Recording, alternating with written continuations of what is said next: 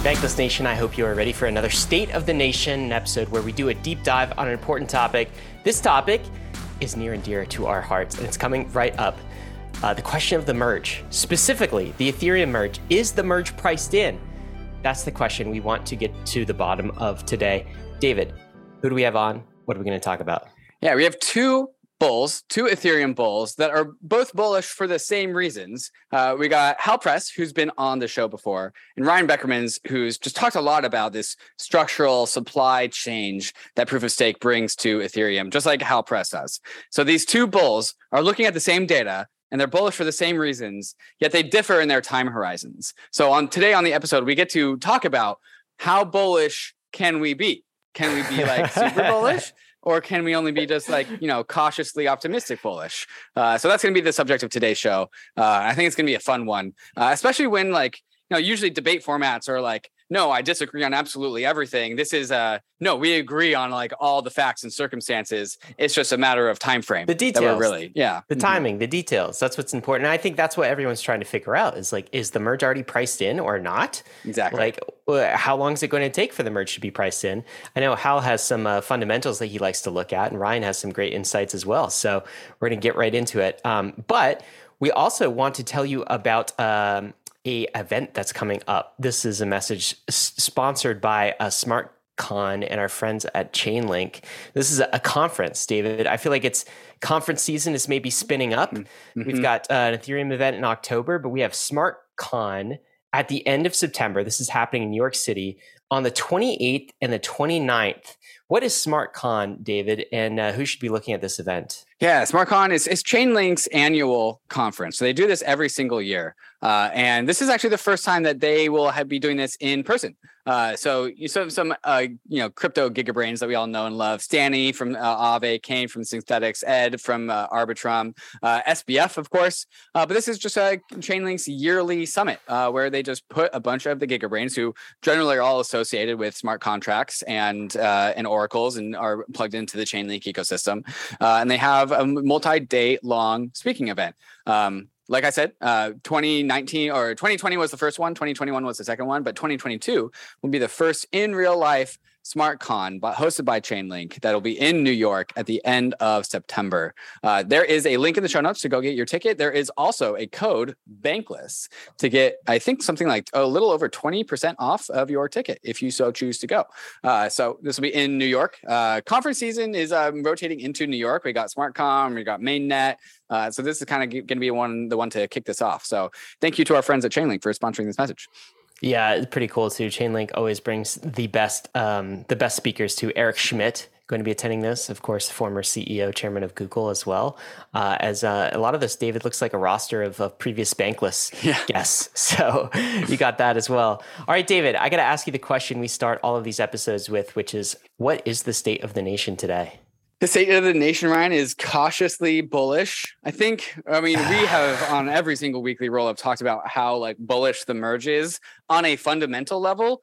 We don't really lean into okay, here is what the price on the chart is going to do here at this moment in time. And so that's because I'm a little bit scared to do that. But there's macro events. Yeah, there's macro stuff, which is also a topic of today's conversation. So Ryan, the state of the nation is cautiously bullish, and we're going to figure out, hopefully by the end of this episode, how much I can remove that caution. Can I get really bullish? Is that allowed here? David wants to remove that caution quite a bit, and we're going to get, permission or some insights, some thoughts from our guests on whether it makes sense to do that or not. We will be right back with Hal and Ryan to talk about whether the merge is priced in or not. But before we do, we want to thank the sponsors that made this episode possible. Hey guys, we are back talking about the all-important subject of whether the merge is priced in, the Ethereum merge. Is it priced in or not? We've got two guests to introduce to you today. Hal Press, he's been on the show before. Hal Press leads North Rock Digital, which is a fund that Hal has set up that he is betting the fund on the merge, basically. That's where the capital is going. He sees a massive asymmetric opportunity that the merge brings. We had him on Bankless, I think back in May, Hal, if I'm remembering correctly. And I think that episode was really influential on a whole bunch of people and how they think about the merge. Mainly, on whether we are being bullish enough or not. And Hal's conclusion was we are not being bullish enough. Hal, it's great to have you back on Bankless. Thanks. I'm glad to be back. Thanks for having me back. Guys, we also have Ryan Berkmans, who's also an Ethereum bull. Okay, make no mistake. Ryan has been bullish on Ether, the asset, for a while. He is an investor and a community member, someone who thinks deeply about the merge, its impact on ETH supply dynamics. He's also a developer, and he's got a different position on the merge, but also a closely related position. Ryan, it's great to have you on Bankless. Thanks for having me on the show, guys. I'm going to summarize your takes here, but we'll kind of get into it through the rest of this episode. I think, Hal, your position is you're bullish on the merge, both in the short run, in the medium run, and on the long run. I think, Ryan, your position is you're maybe not as bullish on the short run price action. You don't think it's the merge is immediately going to take us to Valhalla and from a pricing perspective. But in the medium run, in the long run, you are a bit more bullish. Have I captured that accurately? Maybe I'll start with you, Ryan. What do you think? I think that's right. My bullishness on the merge comes from my near certain belief that Ethereum's going to win over the medium to long term. Yet the short term, I think, looks a little rockier for reasons predominantly outside our community's control. And what are we talking about, just to define short term here, Ryan? Are we talking about what is short term to you where things remain rocky, and when does Ethereum, the merge, start to get priced in? For me, the short term is 6 to 24 months. I'm not bullish over that time period, unfortunately. I think that there's a lot of challenges going on in the world right now. Our community is doing an incredible job to move the merge forward, and the merge represents the future of Ethereum. So when we look at all the great stuff enabled by the merge, it's going to put us on a path that will eventually make Ethereum the number one coin. It will make crypto environmentally friendly and put us on the road to really aligning with how the rest of the world works, so we can continue to build a symbiotic, broader economy of the crypto and real world economy. However, over the short term, I think a lot of the usual suspects may get in the way, including Bitcoin's dominance and kind of the Bitcoin maxi crew, as well as Russia's war, unfortunately. It sounds like the economy was not necessarily doing so great before COVID, and so I think there are potentially some headwinds over the short term. Ryan, I want to just drill down on something you said, because I think this symbolizes a little bit of your position. You think that the macro is just a bigger deal than Ether, proof of stake, the merge, et cetera. And so part of the theme of this conversation, I think, is going to be who wins, merge versus the macro. And I think your position is very much macro still wins. Is that right? That's right. I see the price of Ether in US dollars as being just sort of the ETH versus Bitcoin multiplied by Bitcoin versus US dollar. So this is something we all take for granted in our crypto adventure, where we open CoinGecko every day and we look at the ranks and we look at has Ether gained on Bitcoin, and that's fantastic. But I think that when we think about will the merge deliver the US dollar all-time highs we all want, I think there's a question of, okay, if it were to deliver the all-time highs, do we primarily see those gains as being versus Bitcoin or versus total crypto market cap? Is that total pie growing? And my view is that both of those components are going to, unfortunately, struggle over the short term and then just do wonderfully in the years to come. And Hal, turning to you, can you summarize your position and perhaps also the timing on what you think this price action is really going to be expressed in? And also, would you say it's accurate that you believe that the merge is more powerful than macro? Yeah, sure. I mean, there's a lot of different pockets to really get into there. I'd characterize the timeframes a little bit differently. I'd sort of think about the short term as shorter than 6 to 24 months. To me, the short term is really from now until directly after the merge. And then a few days after that is when, call it, the medium term begins. And then that probably runs for another 6 to 12 months. And then after that's where the long-term would begin. And I kind of think about it in those three pockets. I think where I differ is that I'm not as bearish on the macro as Ryan. I generally don't think people have a ton of ability to predict the macro. So to say that, like, to try to forecast a negative macro environment from here, I think is naive. And so I think about it more idiosyncratically as, like, what can I expect about ETH just versus the rest of crypto market cap? So just taking out macro. And what I'd say on that front is, when I came on the podcast last time and certainly really started kind of pounding the table in June after that capitulation that we had around 3AC and Luna, I felt like the case for idiosyncratic merge outperformance was extremely strong. I felt like that was kind of that was when the generational opportunity really began. We were kind of 3 months away from the merge. People still didn't believe it was going to happen in September. People didn't think it was going to be a big deal. And it was all starting to come into focus. And that's where I felt like, that was the most juicy opportunity. And I think since then, ETH has massively outperformed basically every other crypto asset on a beta adjusted basis. So, it's up close to 100% off the lows, whereas a lot of the higher beta alts, which you would expect, like if someone told you from June, ETH would be up 100, and you said, okay, what would the basket of Solana, Avalanche, Cosmos be up? I mean, you would have guessed, like, on the beta, at least 150%.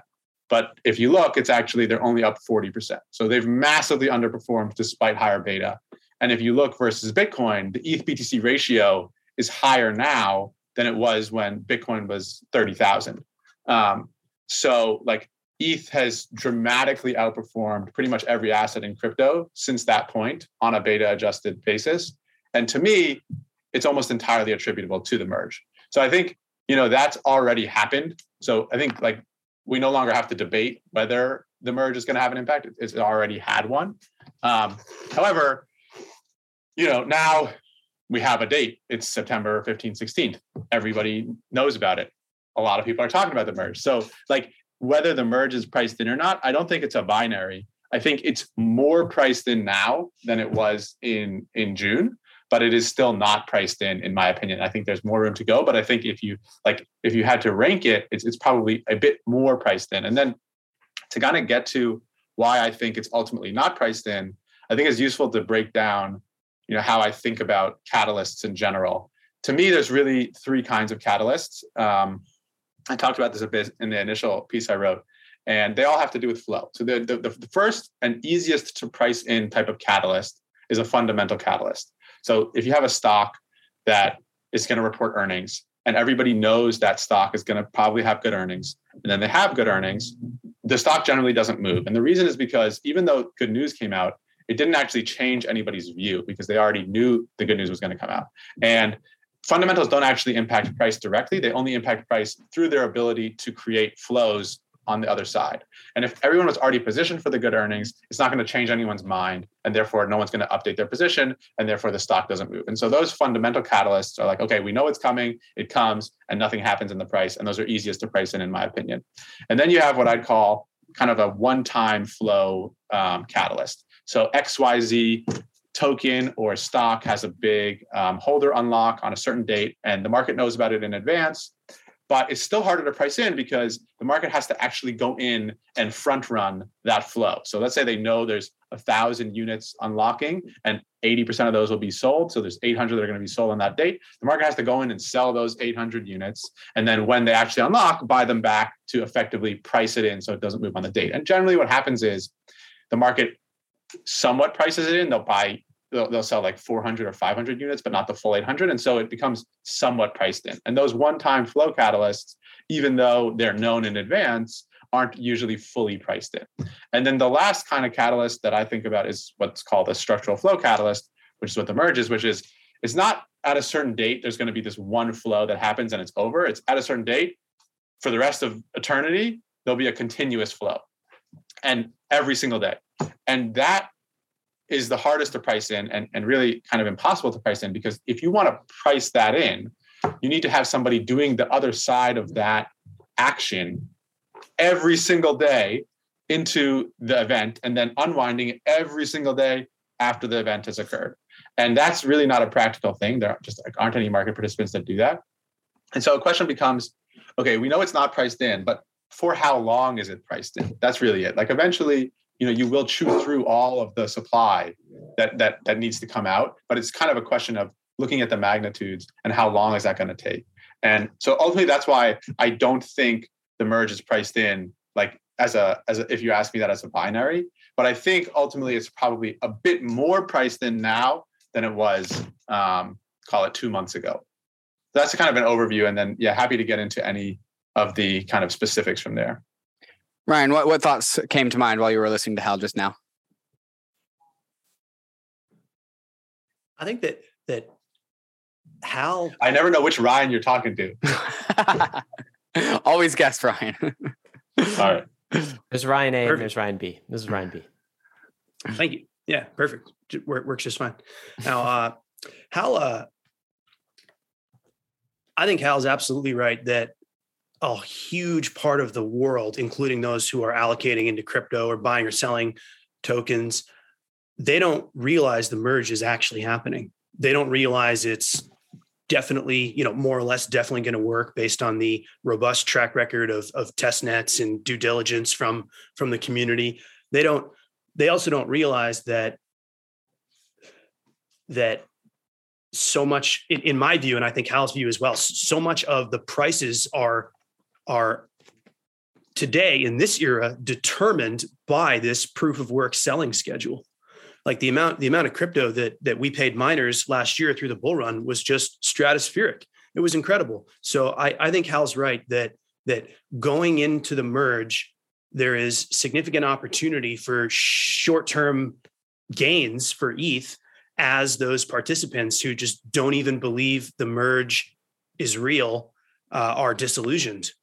As well as I think that just the general execution risk around the merge, which especially is difficult for the decentralized population of capital allocators to estimate.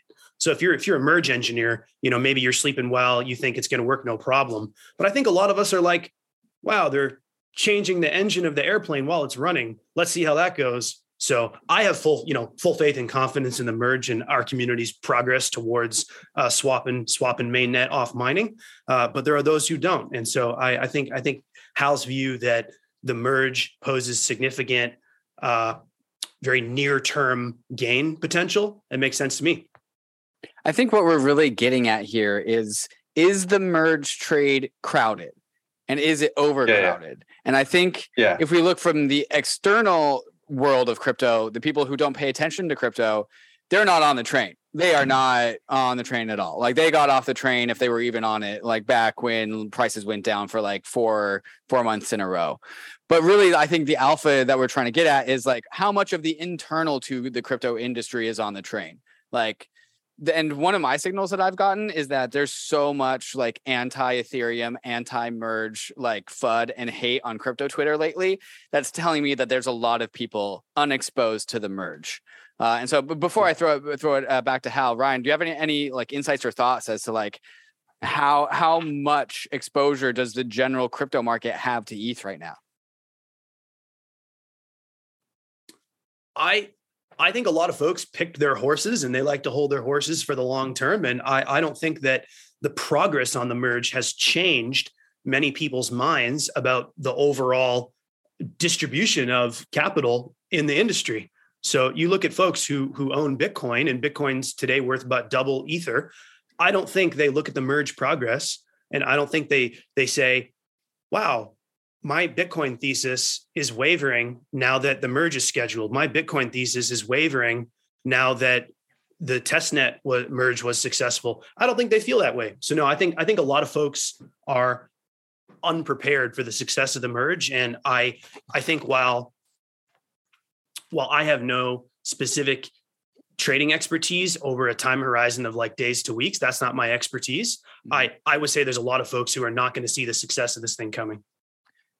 And it is important to note, just for context for listeners, that like the merge has been kicked back for years. in years. And so like now that it's finally had a date, like it's kind of been like built into like if you're not on in the Ethereum world, like when there's an actual merge announcement, like it's kind of built into your DNA to ignore that. Ryan, would you say that that's kind of, we're chalking that up to like some evidence as to why people are still unpositioned for the merge? Oh, absolutely, David. I have a good friend from college who's not a crypto fellow. He's a Silicon Valley engineer, sort of ardently anti-crypto, great buddy. And him and I had a bet about a year ago that the merge would happen this year. And I sent him a message last week and I said, hey, buddy, the merge has been scheduled. I'm going to win the bet. And he said, yeah, right. Crypto bro is always saying the merge is scheduled. It's a bunch of crap. So I genuinely think that they don't believe us. It's such a weird thesis to have, I guess, when it's so easily disprovable after the execution date happens and after it cuts over and after it actually works. But yeah, Hal, what are your thoughts on this in terms of kind of how crowded the merge trade is? Yeah, it's a really good question, and it's a thing that I think about a lot. And there's a few different ways to look at it, and I don't think you can really get an answer from any one of the pockets. You kind of have to look at a mosaic and piece it together. So I'd say there's a few signs on either side. Like just as the first thing I'd say, I agree with David. There is a lot of pushback. I think it's almost become a consensus view now that the merge is going to be sell the news, which in my mind makes it less likely that it actually is sell the news if everyone thinks it's going to be sell the news.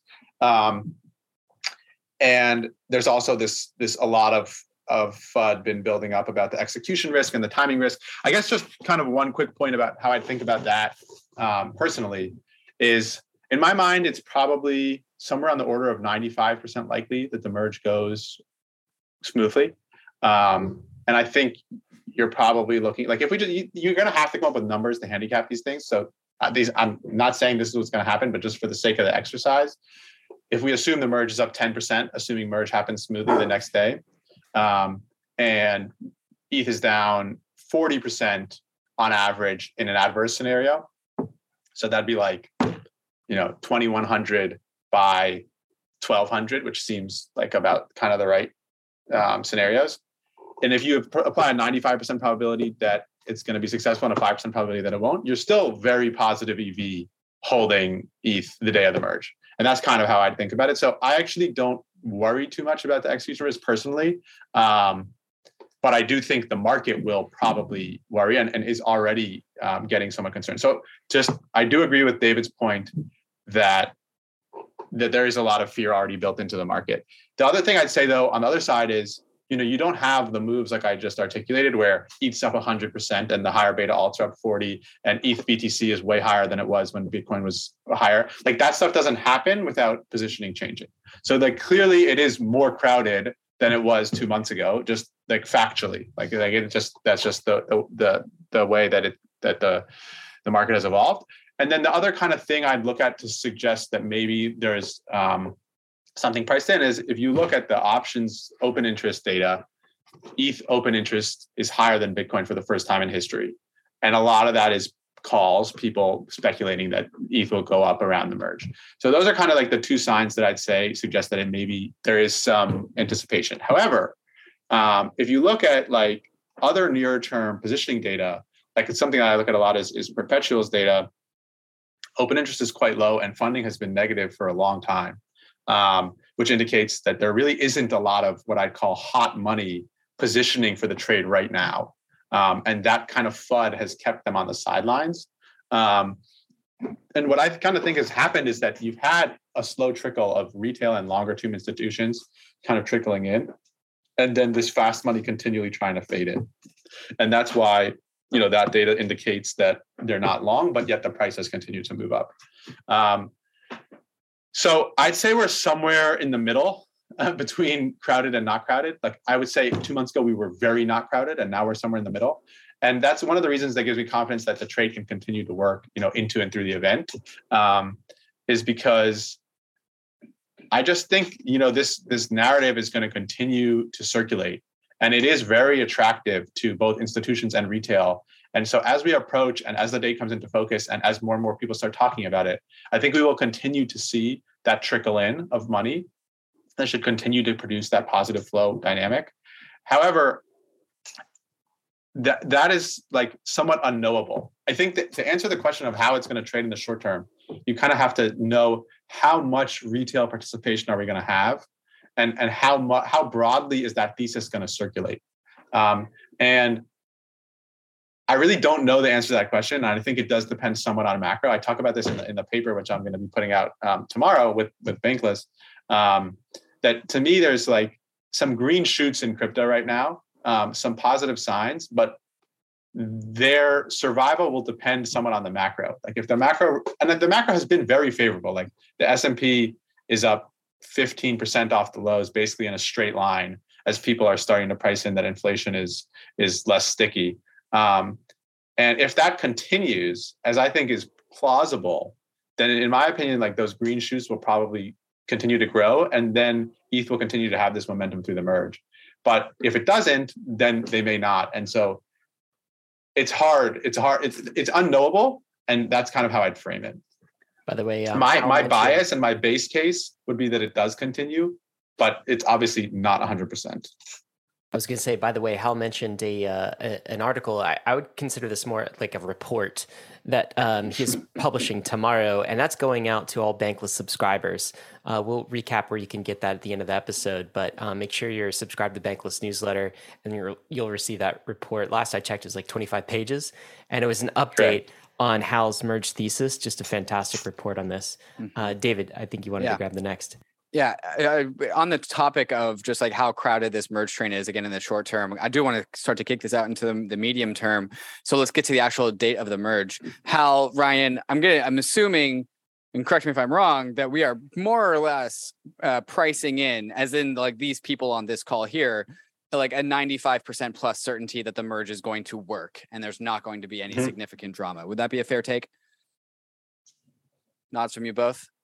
Absolutely. There's a reason it took 7 years. We have some of the smartest, most earnest folks in the world that have been ensuring that it works, looking at edge cases that, most of us couldn't imagine exist, never mind get to the bottom of. It's going to work. It's just incredible the effort we've seen from the community to move all the parts of this forward into the big date here. I have some friends involved in the process, and more closely, who are developers, and just the amount of burning the midnight oil and healthy paranoia to ensure that we have all the boxes checked. It's absolutely inspiring. Same from you, Hal? Yeah, I use that 95% figure, and that's the figure that I'm using. I think, like as a fund manager, you have to have some level of conservatism so that you don't get complacent with edge cases. But if you put a gun to my head and said, what do you really believe the risk is? I would say it's lower than that. But that's kind of like the risk case that I'm using. And then the other thing, just to like go back for 1 second, I don't want to undersell like the importance of this catalyst though. Like to me, it truly is still a massive, massive event, probably the biggest event in crypto history in many years. And it's a like very big deal with a very strong positive bias. So while I think that the future is unknowable and there are certainly multiple paths, I definitely still retain a positive bias. How much capital is out there in the crypto markets that when the merge does happen and it is successful, and it's like the day after the merge is September 17th, and all the Ethereum community is like super happy. How much capital is then like, okay, now I'll buy ETH, versus I think there's a decent amount of like, Bitcoin maxis out there that are like, still, they're just going to move the goalposts and they're like, no, I'm just never going to buy ETH. Like how much capital do you think is sidelined waiting for the day that the merge is a success? Ryan, do you have any indications about this? Ryan B. I think that how much capital may be available, probably a better Hal question. I come from the computer science and kind of strategy background. Hal, what do you think? I think it depends on where we are that day. Like, I think you can answer that question if it happened today. Like, so if it happened today, I think there's plenty of capital. Like, I think the fast money is on the sideline. Like, you can look at that from the data. A lot of people are still fading it. A lot of people are worried. There's going to be plenty of money to purchase it the next day. If by the time we get to the merge, there's a frenzy that's developed and the thesis is blaring from the loudspeakers of the mainstream media and the positioning data is different, there may be less of that, more of that may have come in advance. And then on the flip side, if macro worsens between now and then, and some of the money that is already in actually exits in advance, then there will probably be even more money. So I'd say right now there's a moderate amount, but there's potential for that to change. And I'd say like that moderate amount is probably on the order of low single-digit billions. Low single-digit billions. Do you have any idea how much that would actually move the price? Like I said, my kind of base case is something around 10% next day move, assuming success. And wow, percent. I love that question of if there's $3 billion flowing into Ether, how much does that move the price? Yeah. And the thing that's interesting there is it's actually, I think as community members, we're always seeing degens dumping things and prices skyrocketing and falling. And like, why do they do that? Why is there such extreme volatility? And the answer is that it's because of supply inelasticity. It's because when you dump a certain amount of money into a token, well, it depends a lot more on the circulating supply, and it depends on whether you buying it actually make the existing holders more bullish, so they raise their own personal price targets, and it really puts you in a situation where when you buy $3 billion, market buy of Ether over, let's just say instantaneously, the market cap is going to rise a whole lot more than 3 billion. Well, how much more than 3 billion?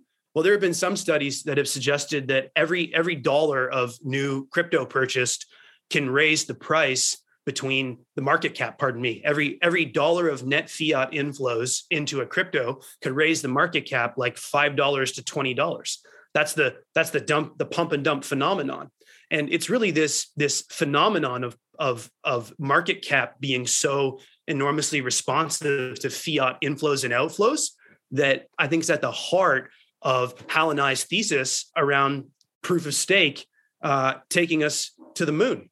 Because while we look at that very exciting $3 billion that may be ready to enter Ether, the week following the successful merge, well, at the height of the bull run, we were paying $1 billion a week combined to the miners of Bitcoin plus Ethereum, 1 billion a week to both miners.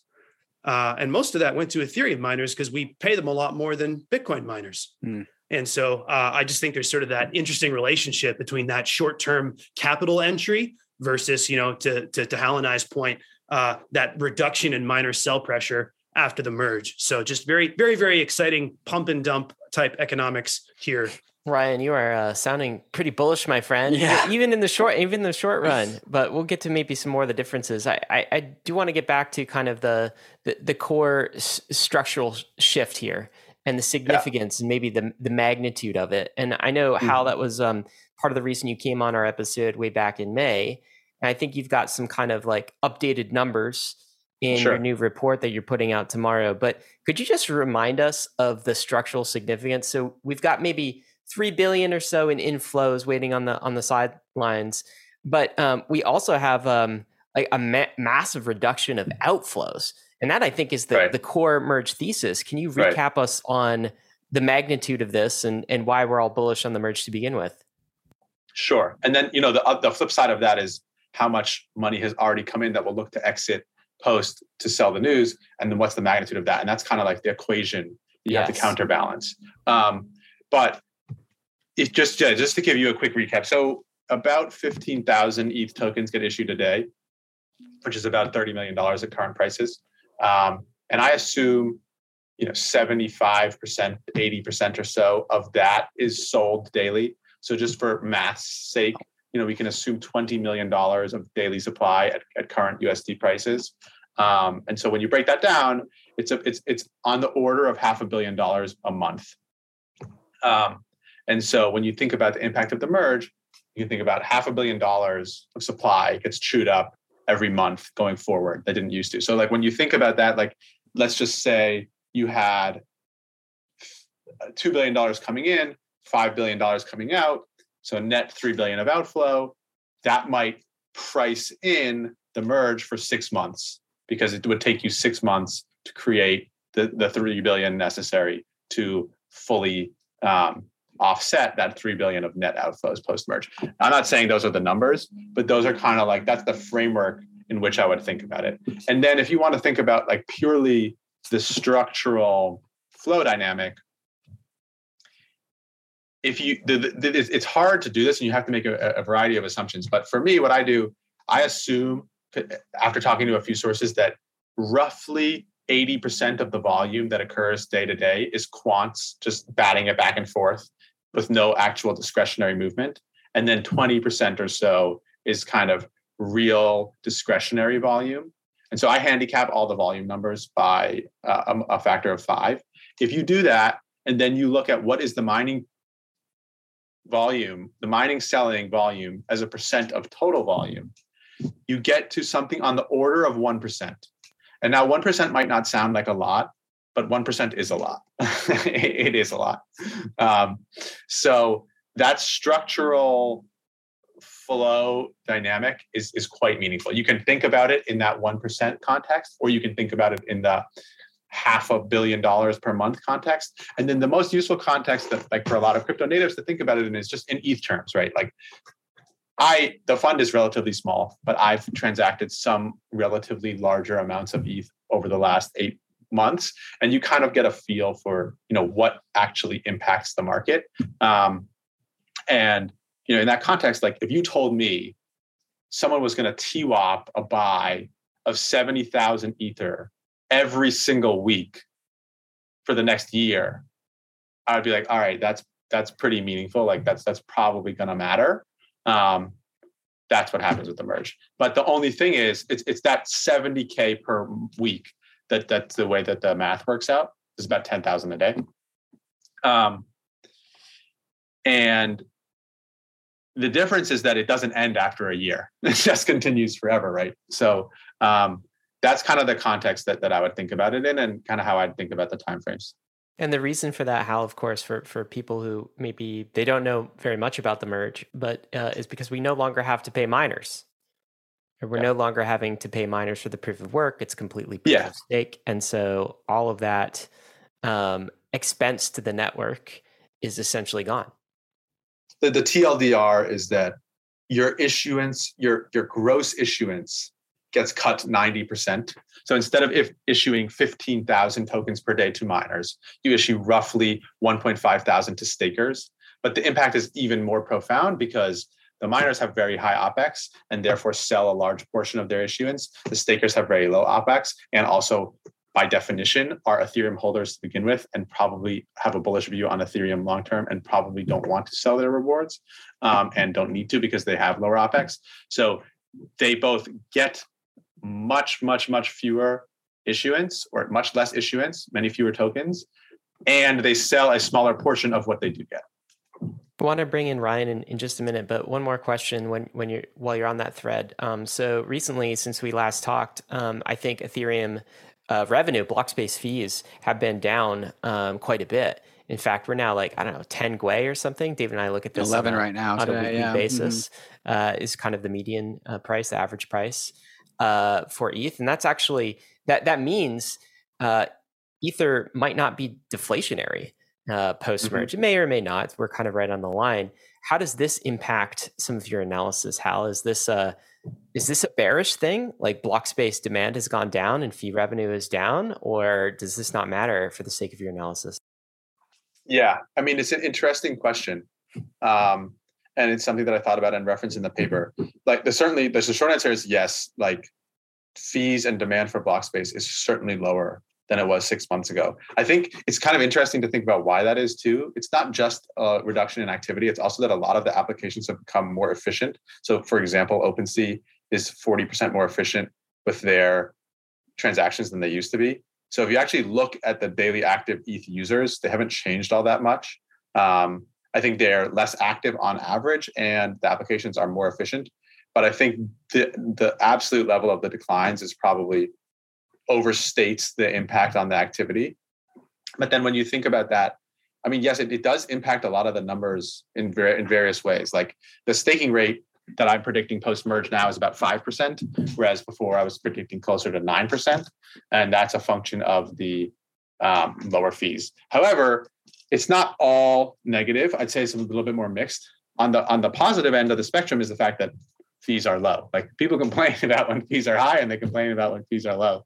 The benefit that you get when fees are low is that it's just a more friendly chain to use. The adoption is easier to keep in the Ethereum ecosystem than other L1s because no one's really fleeing the ETH ecosystem because they don't want to pay $2 fees.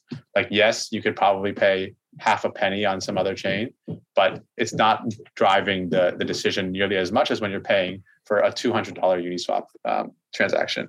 So like you said, we're kind of right at this equilibrium where fees are high enough to burn almost all the issuance that we are emitting, yet they're still low enough such that they're not really inhibiting adoption. So in some ways, they're kind of optimal in that sense. But yes, in terms of the kind of model outputs, it's definitely a negative impact. And then you said that 5%. Does that 5% staking APY? Does that include MEV or not? That's maximum extractable value. It includes an estimate for it, yes. But it's like it's debatable. You can, if you want to apply like a maximum impact, you can get closer to 6, somewhere in that range. But yeah, you can call it 5 to 6%. But I think one thing that I talk about in the paper too that I think is important when we're going to talk about the staking yield is a move from current rate today, which is about 4%, to post-merge, which is 5%. Doesn't sound like a whole lot. It's like, all right, all of this for a 1% increase, but it's not. That doesn't tell the whole story. To understand kind of the true impact, you have to think about not just the nominal yield, which is like the sticker value, but also the real yield, which is how much issuance you're having to emit to achieve that yield. So when you think about the yield of an asset, like let's just take Cosmos, for example. I think they have something like 15% APY. But the reason they have 50% APY is because they emit 15% of tokens each year. So their nominal yield is 15%, but their real yield is 15% of APY minus 50% of issuance, which is 0. So as a staker, you don't actually make any money. It's just basically a game of issuing new tokens, and you're getting diluted at this rate, but you're also receiving the more tokens, so your stake stays flat. So your real yield is actually 0. And if you look at the case of Ethereum today, your real yield is also very low. You're receiving about 4.2%, but the network is inflating at approximately 4.1%. So your real APY is really only 0.1%. Now, post-merge, that 4.2 increases to 5, but much more meaningfully, your issuance decreases from 4.1 to pretty much 0. So you go from a 0.1% real yield to a 5% real yield. And that is a massive, massive shift. And that will create basically the first real yield in crypto, which is a really profound There's dynamic. nothing. I think your paper said there's nothing even close to this. The closest is maybe the BNB chain, just something like 1%, and that's getting its yield from fees, or is that? That is getting its yield from fees. So BNB is the one other chain that has legitimate fee pool that does have real yield, but it is lower. This difference is this really starts to make Ether look when in its staked form like a bond, like an internet bond, as we've been talking about all along. And the way you're framing that real versus nominal seems to be the way that people talk about bonds, right? It's like, what's your real return on bonds? Can you talk about that a little bit? Sure. So it depends the price of the bond. So like if you buy a bond at 95 on the dollar and it's yielding 5%, your real yield is going to be closer to 10 because you're going to make up the par plus the yield. But like if we assume you're just playing par for the bond, then your real yield is just the yield of the coupon payment. I actually don't quite agree with the internet bond analogy, but this is kind of semantics. Like to me, like it's not just bonds that have yield, right?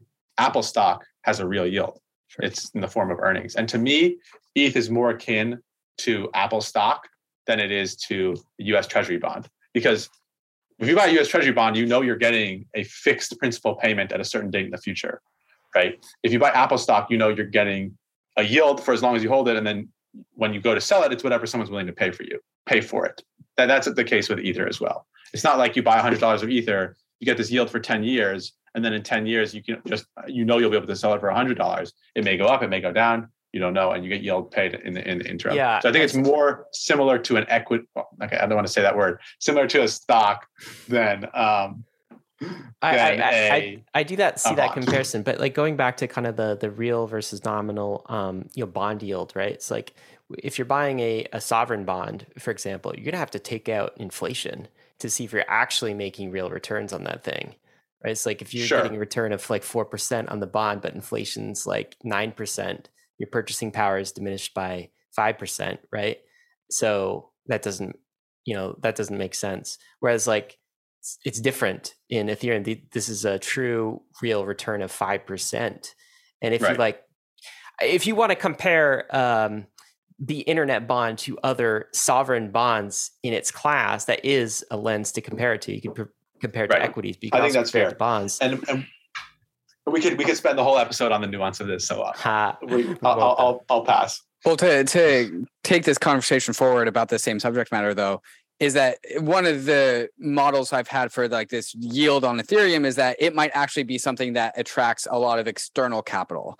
Maybe it attracts more capital from the crypto space, but it might actually be the thing that penetrates out into the quote unquote real world, the legacy world, and attract a bunch of new buyers to buy Ether on the principle of the actual real yield. How do you have any sort of like measurement or magnitude of how much capital might flow in just based off of this, or any like speculation there? It's like impossible to say, it's not impossible. I haven't done the necessary analysis to say this is how much capital is out there with a mandate to invest in kind of bond-like assets. And I think X percent of it is going to come in and blah, blah, blah. I haven't done that work. But what I would say is, I definitely agree with you. It's a very investable thesis for large institutions. If they know this is a product that actually generates revenue from actual users, and the revenue actually gets returned to the holders, and that's where the yield comes from. That is an important dynamic and an important part of a thesis for some of those larger investors. Ryan, turning this conversation to you, you've hinted at this once in the show, and I believe it's also your pinned tweet on Twitter. But I also wanted to get your comment on just like the magnitude of this whole yield conversation. Can you talk about just the limitations of Ether going up in price under this proof of work dynamic, and how as proof of work prices go up, then also proof of work selling goes up? And then also any thoughts or comments that you have on this whole like real yield conversation? Certainly, yeah. So for me, the one of the most important fundamentals to learn about crypto may be that different kinds of inflation are not necessarily an apples to apples comparison. And so when you're running a proof of work chain and you pay your miners 5%, to Hal's point, miners have a cost structure that makes them, they have a competitive dynamic of mining that makes them willing and able to pay up to $1 in new marginal expense of hardware and energy to capture that extra one juicy dollar of mining revenue. And so Ethereum's success creates its own drag coefficient that, like for last year, for example, part of the previous segment of the conversation talked about fees and the declining fee structure. And last year, during the bull run, fees exploded, right? Who benefited from that? It was just miners. And in what way did they benefit? Their mining revenue went up. And so they invest more in hardware and grow their mining operations, which increases their cost structure. And so when you pay 5% inflation to miners, that very significantly hurts your chain's market cap versus 5% to validators. And so the fact that this cost structure scales with the market cap and hurts the price of the chain so much was, the reason that my group was very happy to go short at the top last year. We got out of a lot of our stuff because we just looked at the numbers and we said, there's a lot of folks who think that, there may be, super cycle theory, or that this is, not yet the top because it's really just going mainstream. And we just looked at some of the money being spent on mining during the peak. And it was just our view that those kinds of rallies are unsustainable under proof of work.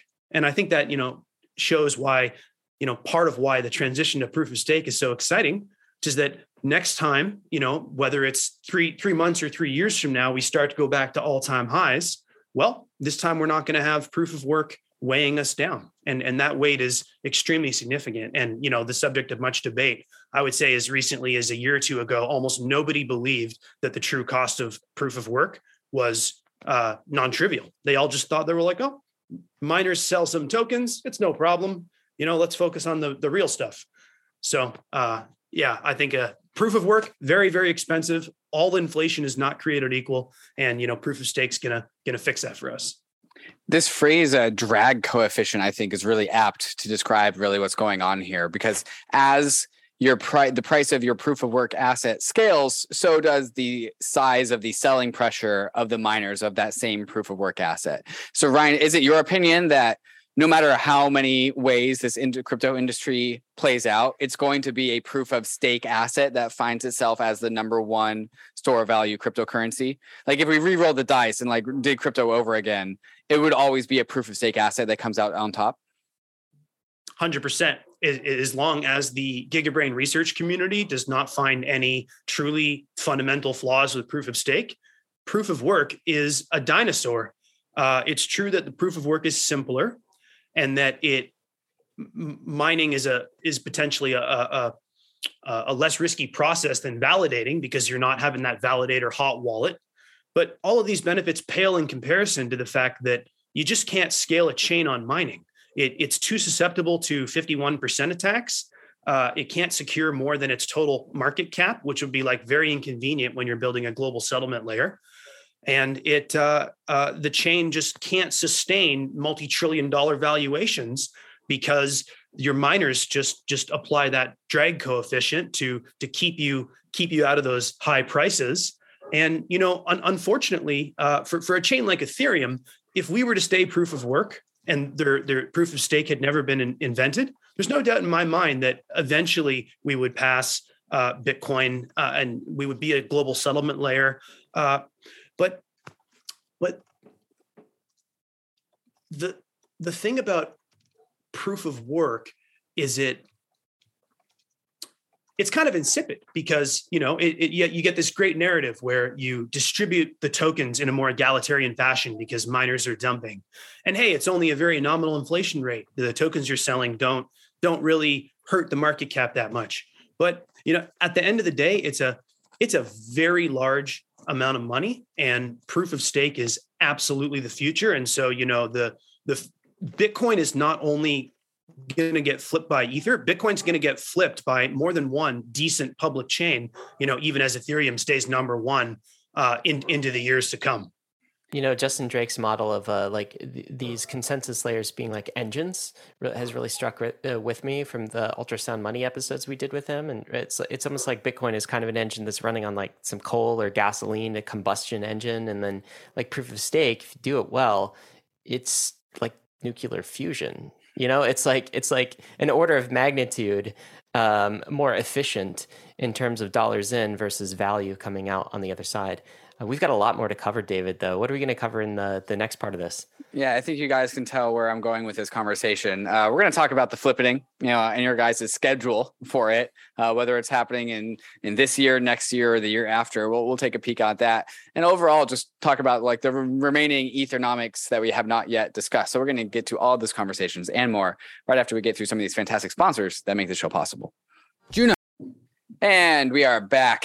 We are going to lead into this conversation a little bit more on this proof of stake versus proof of work store of value. And Hal, I want to continue this conversation with you. Can you talk about your perspectives as to what a proof of stake consensus mechanism brings to the table when producing a store of value asset. And does your answer have any sort of indication as to how fast Ether might flip Bitcoin? Yeah, sure. It's a broad question, so excuse the long-winded answer, but I'll try to get into some of the kind of first principles about how I think about that dynamic. I think for a store of value, there's really kind of two variables and two characteristics that are most important to me. One is security. So I think gold has been the model store of value historically, and the reason gold is such a good store of value is because it has these two characteristics. One is security, and the other is credible neutrality. So gold, if you own gold, you don't have to worry about whether it's going to exist in 100 years. It's just a physical object, and you can be pretty confident that it will remain in existence for long into the future. And it checks that box fairly easily. No one can control it, et cetera. And then gold is also credibly neutral. It's not issued by one government. It's a natural resource. It doesn't have allegiance to anybody. It just is. And so that's why I think it has been such a successful store of value over time, because it is like a 10 out of 10 on both of those characteristics. So when you think about that in the context of a cryptocurrency store of value, you kind of have to look at those two variables as well. So just to start on security, how a cryptocurrency gets its security is through the consensus mechanism. And really that security comes from the ability to protect against 51% attacks. And so as you break this down between proof of work and proof of stake, I think the relevant question is twofold.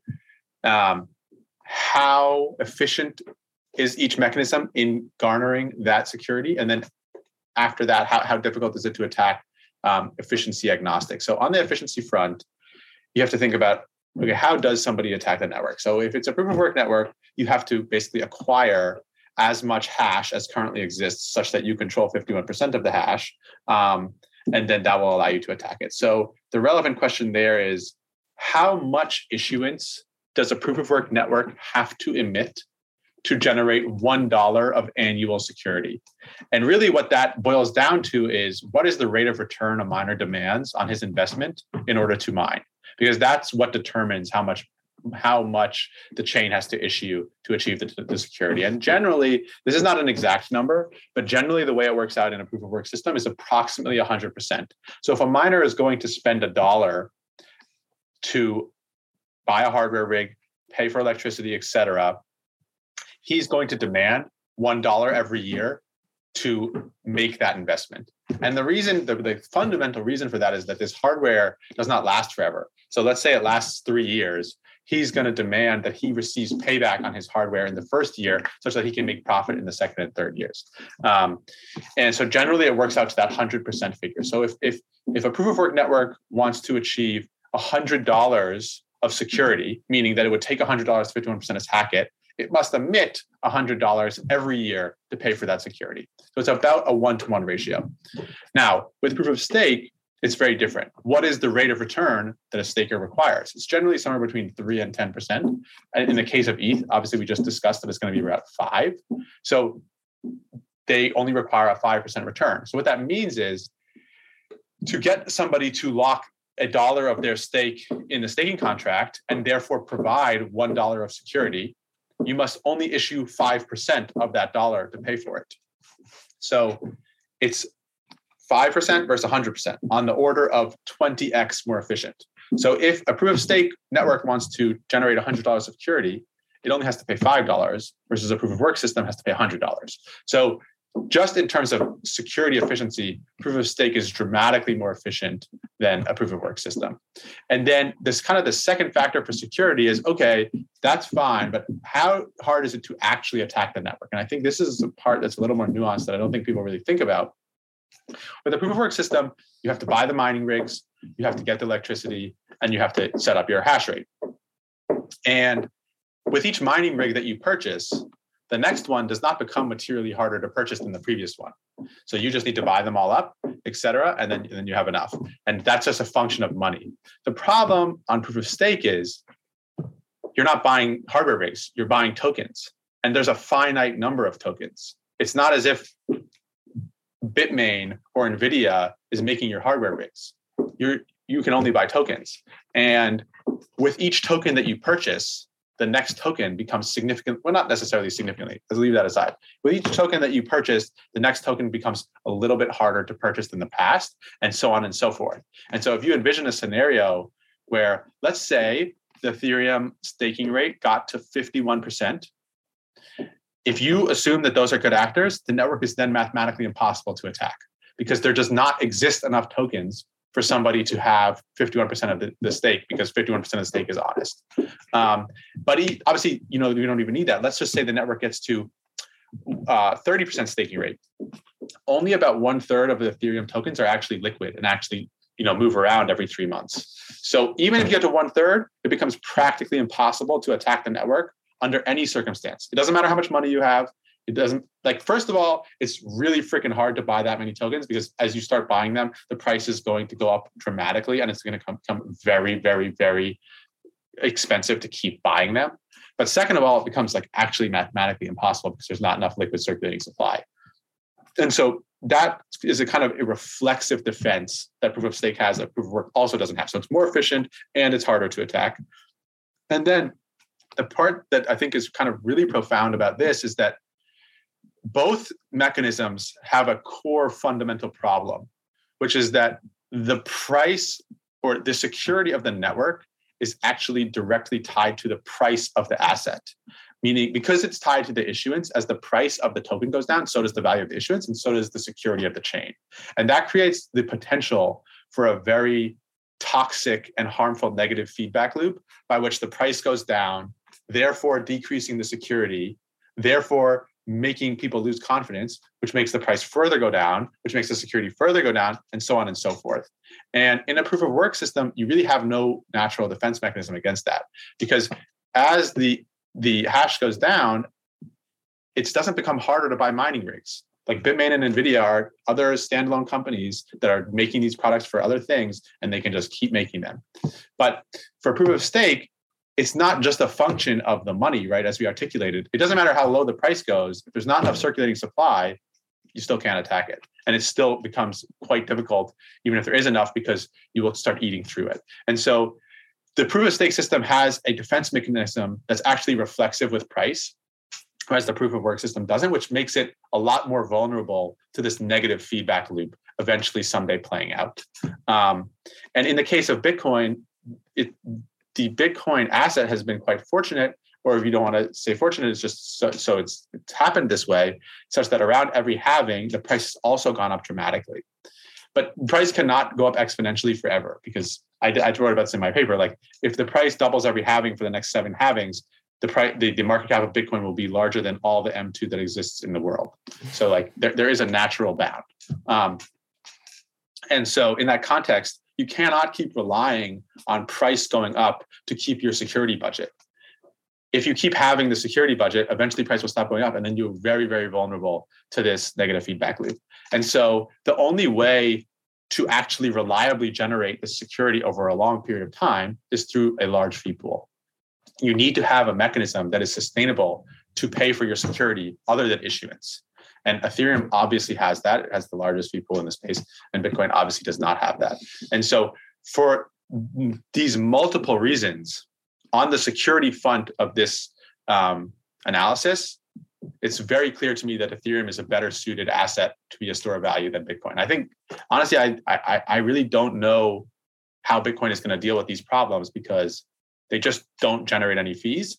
And that's the only way to actually generate long-term security. Their current roadmap, the security is compromised every 4 years into perpetuity, and that's simply not sustainable. And for a store of value, the single most important thing that you need is sustainability and confidence long-term.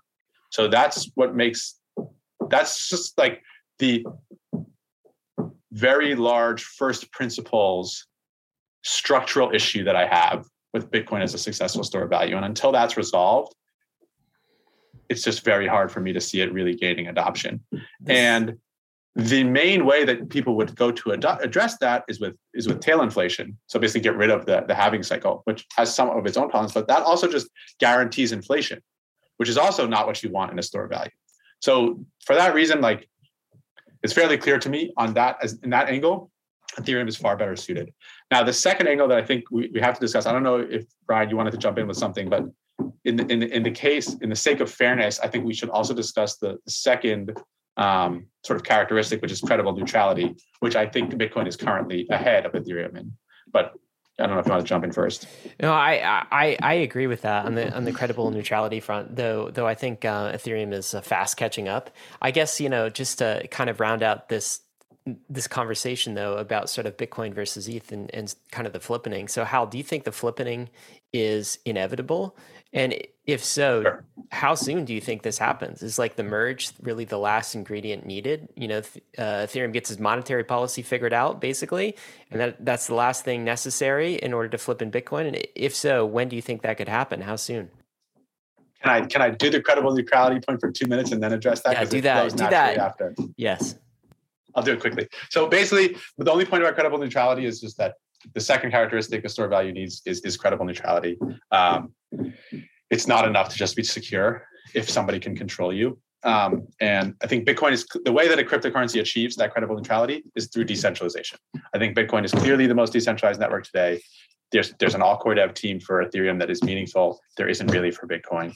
I don't think there's really a debate there. However, long-term, I envision a place where I think Ethereum is essentially on a roadmap, and that roadmap has an endpoint. That doesn't mean the devs will go away forever at some point, but I do envision them in, call it 10 years, migrating to more of a maintenance role where even if some government controls the developers, they still can't touch the chain because the chain no longer depends on them. There's other people that can do their job, and the chain is no longer reliant on that developer team. And I think Ethereum will get there. And when it does get there, it's effectively on par with Bitcoin on credible neutrality. And so at that point, it will be clearly superior for security, on par for credibly neutral, and just like an all around superior store of value.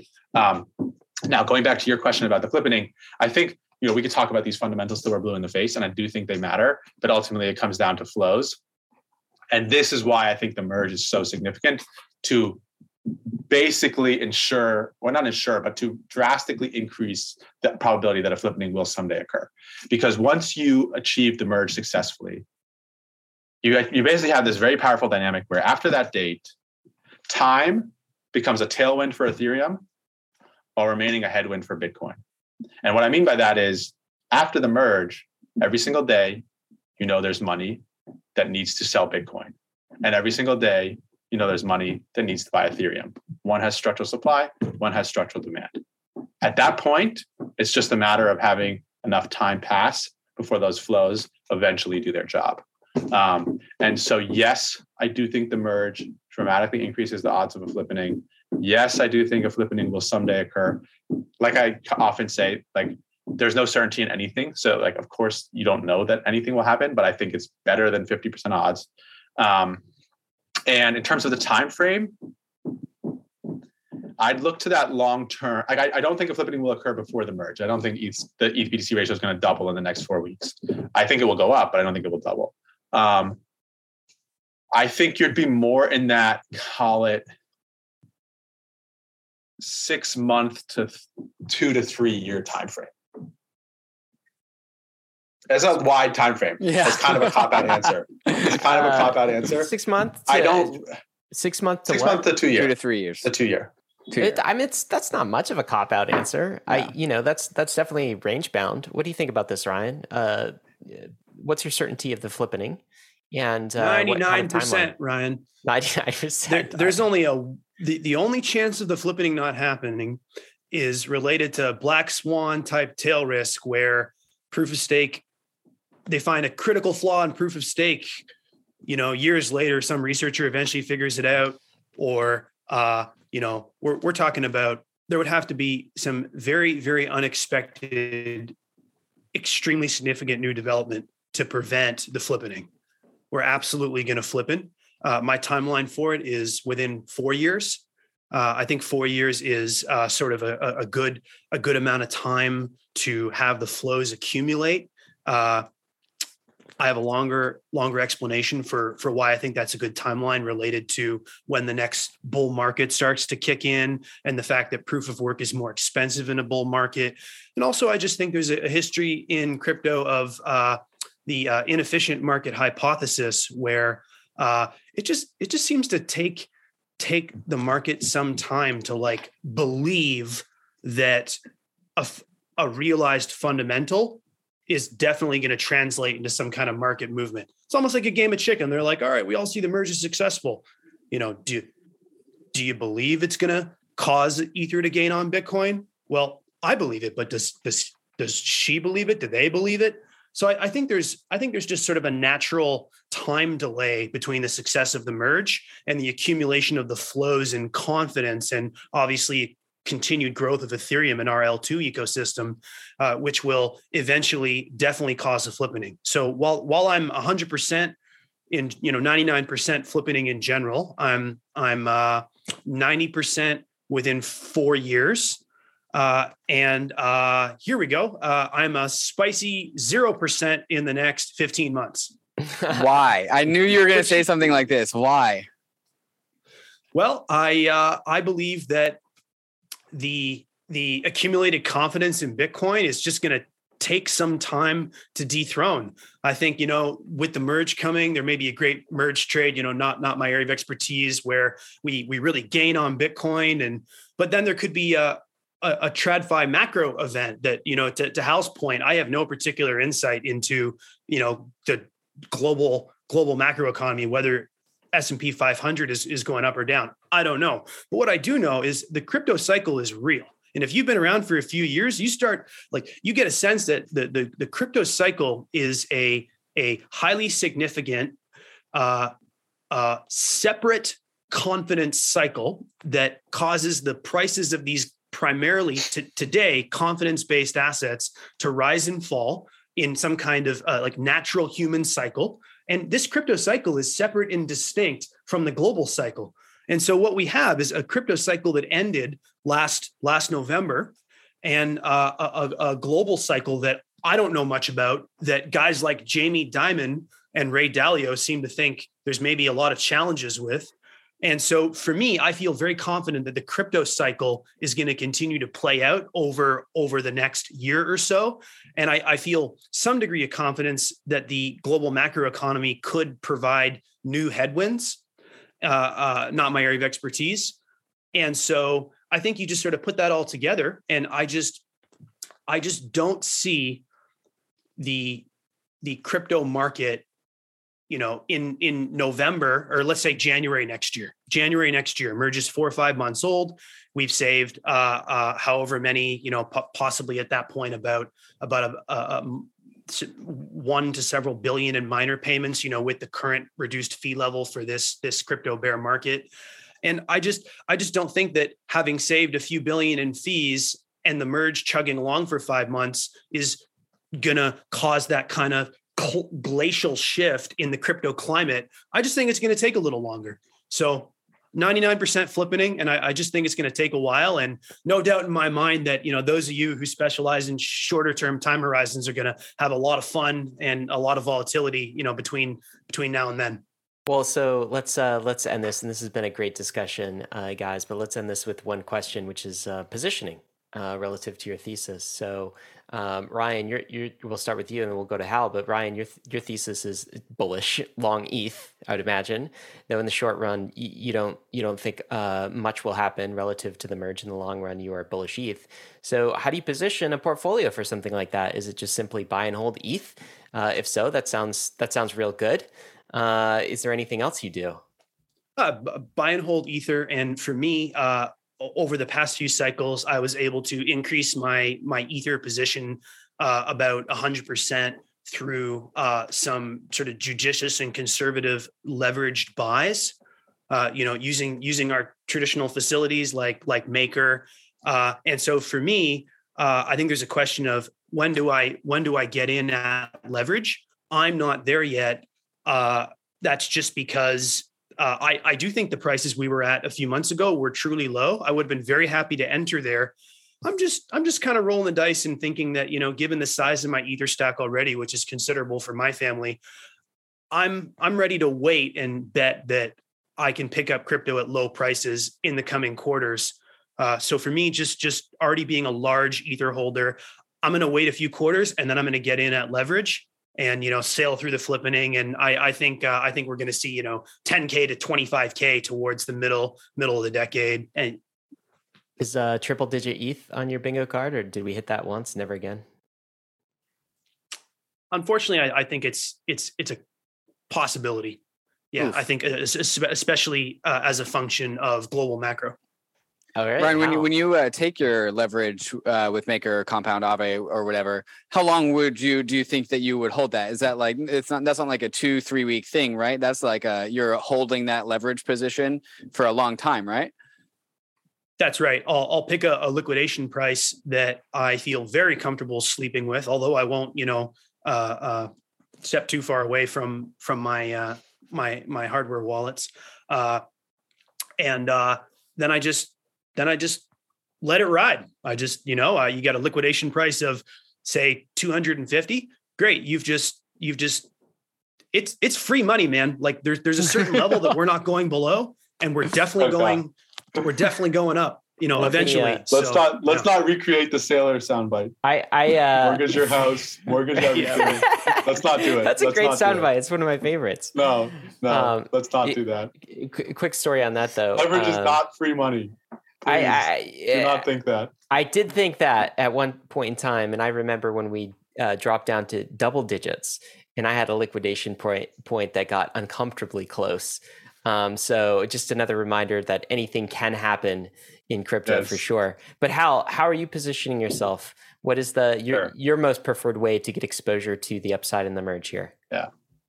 I will not be levering long through the DeFi applications. My investors do not have to worry about that. I will basically be, I've talked about this at large, and nothing changes for me. Long ETH BTC, long liquid staking derivatives, long ETH call spreads. Those four instruments are the four that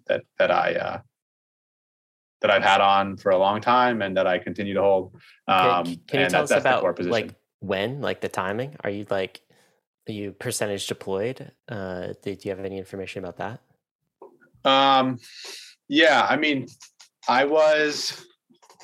It's a little bit of a gray area. I got in trouble for this the other day because I talked about it on Twitter, and my lawyer messaged me and was like, "You can't do that. That's solicitate." Well, I don't even know if I'm supposed to say that. Anyway, so it's a little bit of a gray area, what you can and can't talk about. So I'll try to be cautious. We were very deployed 2 months ago. Over the weekend, we took leverage down a little bit, mainly just because I felt like I had a lot of alpha 2 months ago. And now, with a date being set, with everybody talking about the merge, I felt like some of that alpha had been priced in. Like we said, I felt like some of the merge is priced in, but not all the merge is priced in. So naturally, I feel like as an investor, my position sizing should match my conviction levels. So we took stuff down a little bit, but we still have a large core position. The strikes that we have on the call spread is we bought the September 1,500, 2,000 call spread for $50 about 2 months ago or 6 weeks ago. So, above 2,000, that pays out $500. It's like a 9-to-1 payout. And we're just going to hold that pretty much through the merge. And yeah, so I'd say we were very deployed. We're now moderately deployed. And then the position that and part of the reason for that, honestly, was I want to be able to hold my position just through the merge and not worry about it. And as just an investment fund manager, there's a level of sort of risk management that you have to do. And even if we think this bad scenario outcome is only 3%, I still probably shouldn't have, be too far over my skis going into that scenario, just in case it does happen. So now I feel like I've reduced to a place where I'm comfortable holding through the merge from here, and whatever happens, happens. All right, so Endos, the question of this episode was, is the merge priced in? What's final answer on that, Hal? No. Ryan, is the merge priced Absolutely not. We are going to the moon. Patience will be rewarded. There we go, guys. I think that wraps it up. Bankless Nation, none of this, of course, has been financial advice. You definitely have to make your own decisions. Some action items, though, for you, and I'm going to thank these two gentlemen in a second, but an action item is Hal's entire thesis on the Ethereum merge is coming out tomorrow Okay. This is like 25, 26 pages. It's got graphs and everything. It's fantastic. In order to get that, go to the Bankless newsletter. You'll get that in your inbox tomorrow. That's newsletter.banklesshq.com. Subscribe. Some of you guys are just watchers and listeners. Be a reader as well. Get this thesis in your inbox tomorrow. I promise you it's worth it. Hal and Ryan, thank you so much for joining us on Bankless today. Thanks for having us, guys. Thank you guys for having me. As always, I'll say again, none of this has been financial advice. ETH is risky. All of crypto is risky. So is DeFi. You could definitely lose what you put in, but we are headed west to the merge and beyond. This is the frontier. It's not for everyone, but we're glad you're with us on the Bankless journey. Thanks a lot.